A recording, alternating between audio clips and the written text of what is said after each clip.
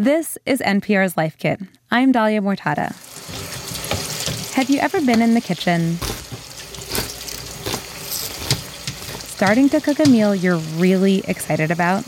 Like, say, a pot of mussels simmered with shallots and garlic and cherry tomatoes. And you realize, I don't have any white wine. You don't actually have all the ingredients the recipe calls for. It's okay. We've all been there before.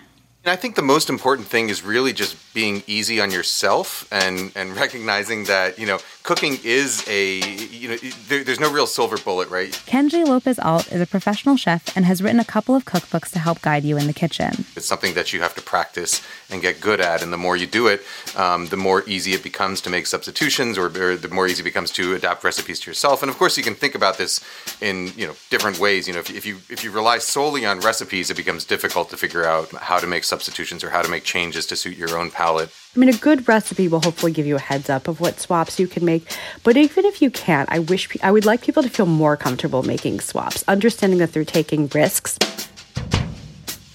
Deb Perlman knows plenty about cooking at home and taking risks. She runs a wildly popular website called SmittenKitchen.com that's been around since 2006. It's really great with unsalted butter, but so what if you only have coconut oil or margarine or salted butter? So before you drop your knife, turn off your stove, and run out to the store, ask yourself some important questions. Why am I running around for one single ingredient? Is this ingredient essential? Is it a deal breaker if I don't have it? What's lost if I don't use it? It's taken me years of practice and plenty of less than perfect meals to figure out how to swap out ingredients while I'm cooking. And sometimes I still need some help. So I'm thinking, do you have anything that's a bit more acidic that you could substitute? Probably not the same amount. My friend Lynn is my lifeline, a trusted advisor on many things, including cooking. No, I have a bunch of vinegars. I have apple cider vinegar, I have rice vinegar, and I have white wine vinegar. I feel like white wine vinegar could be a good substitute, but not too much. Like a couple tablespoons maybe, diluted in some water, that kind of thing. Mm-hmm. Okay. She's suggesting I replace the wine I don't have with something acidic, because that's the role the wine plays in this meal. That has a lot to do with the sensation I feel on my tongue when I get a good slurp of broth with these mussels. Yeah. I will try that. In this episode of Life Kit, how to substitute while cooking. Cooking a dish, even when you don't have all the supplies in a recipe, is about more than just knowing your ingredients. It's about trusting your taste buds, knowing what flavors you like and what goes into that flavor, and being confident that making substitutions can still make the meal of your dreams.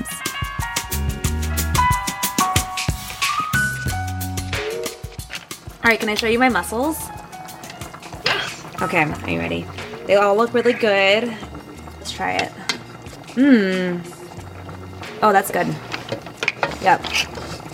We nailed it.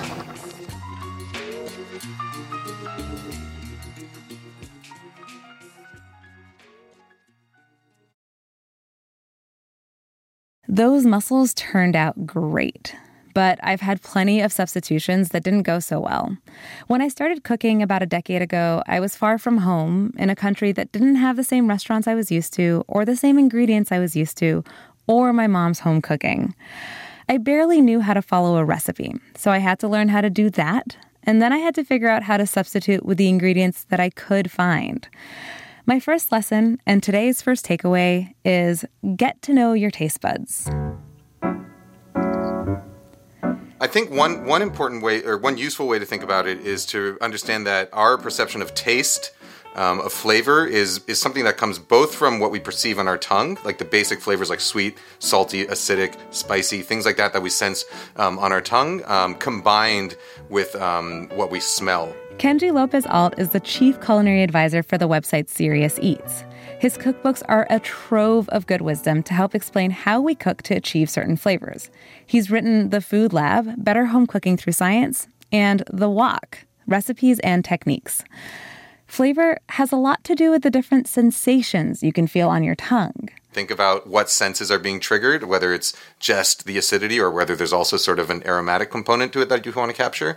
But I think, generally the more practice you have doing those things, the easier it gets. Those categories Kenji mentions, aromatics, salts, acids, sweet, fats, are key to unlocking how you can substitute ingredients. Ingredients that fall into the same category can often be swapped out. And if you don't know where to start, you can definitely ask the internet for suggestions. I Google stuff all the time, and there are lots of great ideas on how to swap out ingredients.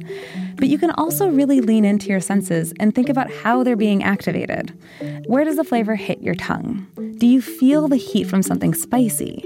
What do you smell? And does that smell impact what you taste? Does the bite you just took feel creamy or silky in your mouth? Is there a little sweetness you can feel coat your tongue? Is it balanced with something salty or sour? Acids like lemon juice or lime juice or different types of vinegars might trigger your cheeks to scrunch up or a sensation on the sides or back of your tongue. It can really add some brightness to a dish and draw out other flavors. I think acid is a component that people don't often think about enough when they're cooking, but acid, like salt, is one of those basic flavors that helps other flavors come out. Think about the role of a spice or an herb in your dish. Those are usually aromatic things that really affect the way a dish smells, like garlic. So, for example, cumin has a very strong aroma, but it doesn't actually have a very strong perception on you. Like you put it on your tongue, and your tongue is not really sensing any heat or sweetness or saltiness very much. Mostly it's coming through your nose. And so if I don't particularly like cumin, well, I can probably swap it out with coriander or white pepper or another one of these things that is mainly an aroma component, and the dish will smell different in the end, but the general way the flavors work together and the way my tongue perceives it should still be balanced as long as I'm leaving sort of the fattiness and the sweetness and the saltiness and the acidity at the same level.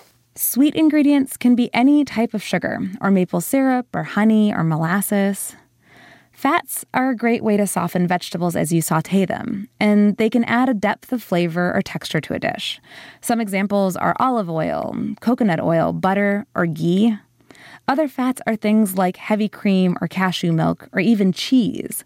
What you choose can depend on when you add it to a dish. So, for example, like a recipe that calls for adding butter to a sauce at the end, right? Like the butter is not necessarily there for flavor. It's really there for adding richness and texture. Salt comes in so many forms, like sea salt, coarse salt, kosher salt.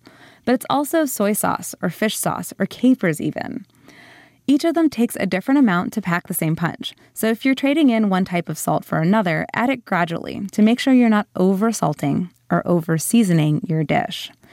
Which leads us to takeaway number 2.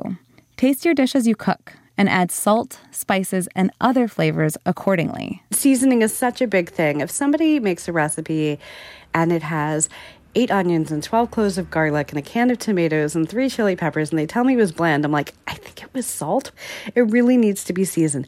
When you're pinching salt into a pot of soup, it's not going to do it. It's a whole pot. It's like 12 servings. It's not a pinch. It's a lot. It's a lot more. Deb Perlman runs one of my most trusted sources for recipes, SmittenKitchen.com. So I started Smitten Kitchen, and talk about giving my age away. I started in 2006, which is ancient times. And I wanted a place that I could kind of share these recipes and tell other people about the things that I had found to be successful. When it comes to seasoning, she says to consider the amount of what you're cooking and adjust how much salt, spices, or acids you add based on how much you're making. So if you're doubling a recipe, chances are you'll need to double the seasoning. You'll also need to adjust based on what you use to replace an ingredient. Remember earlier when I was cooking my mussels? I replaced the wine in my recipe with white wine vinegar. The recipe called for half a cup of wine. But vinegar is way more acidic, and half a cup would overpower the dish. So instead, I put 2 tablespoons of vinegar in a measuring cup, and I added water to reach half a cup of liquid. Or another example is dried herbs, like rosemary or basil, ginger, or even garlic. They're a great alternative to their fresh counterparts, but they're stronger in flavor, so you'll want to use less of them if you're swapping them in. Deb suggests one relatively foolproof way to get your seasoning just right. keep tasting your dish as you go. It really makes a huge difference. That's something chefs and restaurants do. And you could be cooking for 20 years and still have your seasoning off in a dish. The people who taste it all the time as they go, their seasoning they land it. With each taste, you can ask yourself, what's missing from this balance? Are the flavors kind of weak? Does it need something bright or sour or sharp? Or a little more weight, something to make it more rich or creamy? That way, you can make sure the dish tastes right to you. For me, that almost always means adding a lot more garlic than a recipe calls for. And when in doubt, start with less seasoning and adjust according to what you taste once your dish is almost done cooking. With most flavors, it's very easy to add things, but difficult to take them away. So as you're tasting, you want your dishes to generally be a little bit under-seasoned through the cooking process so that you can adjust the seasoning at the end. Seasoning and flavor aren't the only components that go into what you taste in a dish, which brings us to takeaway number 3. If you really focus on technique and noticing all right, I'm searing meat in this recipe. I'm also searing meat in this recipe. What function does that searing do? And how is it similar in these two recipes and how is it different? How you cook your food is just as important to how it tastes as what you put in it. If you start really sort of thinking about it that way, then you realize that cooking is not just a series of recipes, but it's a series of techniques that you can adapt to your own taste. Sometimes searing or browning before you start adding other ingredients can add a more robust flavor to a dish. If you simmer a bunch of ingredients in liquid over the course of an hour, that'll let flavors mingle and develop more deeply than if they were just warmed together in 15 minutes. Slowly sautéing vegetables, like onions, can help them caramelize, making them sweet and jammy. But if you quickly pan-fry them or roast them on high heat, they can become crispy. Understanding the technique can give you a lot of flexibility to figure out what you can substitute, including what type of pan you should use, especially if you don't have the same equipment a recipe suggests. A recipe that requires a lot of heavy searing of meats and things like that, you generally want something really heavy that's going to retain heat. So you could do it in a Dutch oven, you could do it in a cast iron pan, you could do it in a tri-ply stainless steel skillet. Whereas a recipe that requires very, very rapid temperature adjustments, so a lot of stir-fried recipes, for example, you're going to want something that's a little bit thinner and lighter so that you can adjust on the fly. If a recipe calls for putting something in the oven, you want something that's going to be oven safe. Technique can also help you figure out how to swap out more main ingredients, like a cut of meat. What I tend to think about when I'm selecting a cut of meat for cooking is not necessarily the specific cut, but whether that cut is going to be quick cooked or slow cooked. If you're slow cooking something, it usually means you'll have it running on lower heat over a few hours, or even longer. A fatty cut of meat will have a chance to slowly break down. The fat will melt over time, and you'll get lots of richness without running into chewy pieces. Those cuts can be something like a chuck roast, or a pork shoulder, or a leg of lamb. If you're looking to grill or sear a cut of meat, like if you're making a steak or chicken breast or burgers, that's quick cooking. So, in general, most quick cooking cuts can be substituted for each other, and most slow cooking cuts can be substituted for each other. If you're not sure what cut of meat is slow or quick cooking, the person behind the meat counter can definitely help you. Knowing your technique will help swap out vegetables too, like, say, mushrooms, for example. I will say that almost anytime I'm using a mix of mushrooms or wild mushrooms, it's wonderful. The flavor, the texture. I just realized that for almost any mushroom, wild mushroom, pasta sauce or risotto, you can use cremini mushrooms. It's fine. It's about the way you cook them and how you season them almost as much as the mushrooms you have. And I think it's really important that people know that, because the amount of steps, the amount of miles, and the amount of expense that goes into getting that one ingredient may not have changed the recipe fundamentally for the person who made it at home. That brings us to takeaway number 4. Ultimately, a recipe is there as a guide. It's not the law. Recipes are just constructs. We just write this stuff down because we want it to be the best case scenario for you. And so when I say use morel mushrooms or chanterelles or something like that, it's because I had a really good experience with it and they're really good. But it does not mean that you need to travel to the ends of the earth to have these kinds of mushrooms. And sometimes certain ingredients can be really expensive, or your local store doesn't carry miso paste or pomegranate molasses. It's just, the recipe is the best case scenario. It is not law.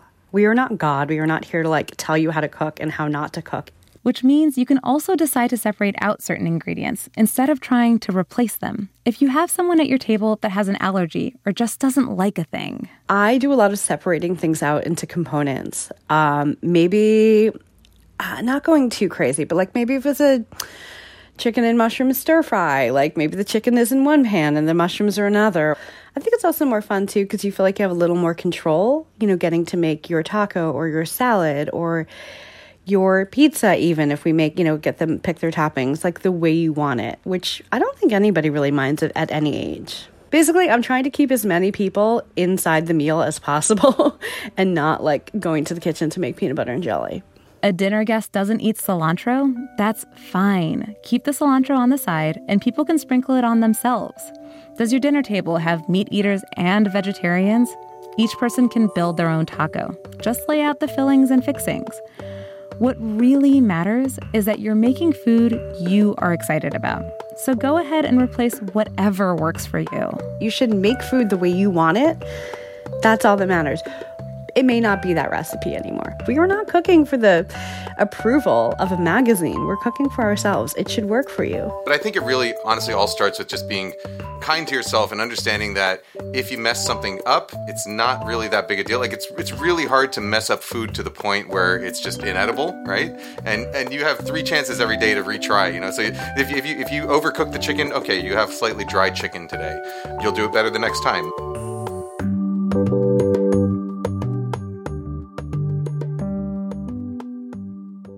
Feeling ready to tackle a recipe with what you've got at home?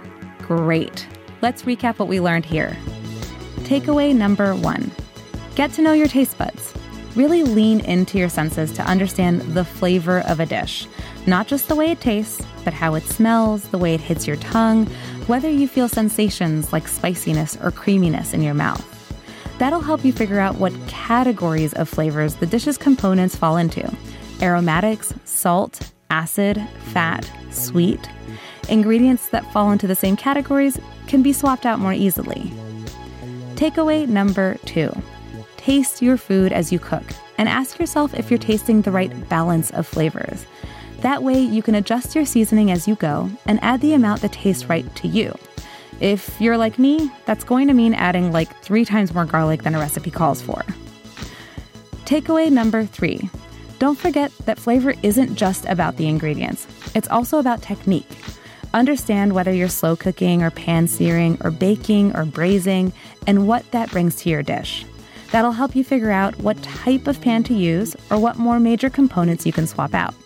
Maybe it's one cut of meat for another or different types of vegetables. Takeaway number 4.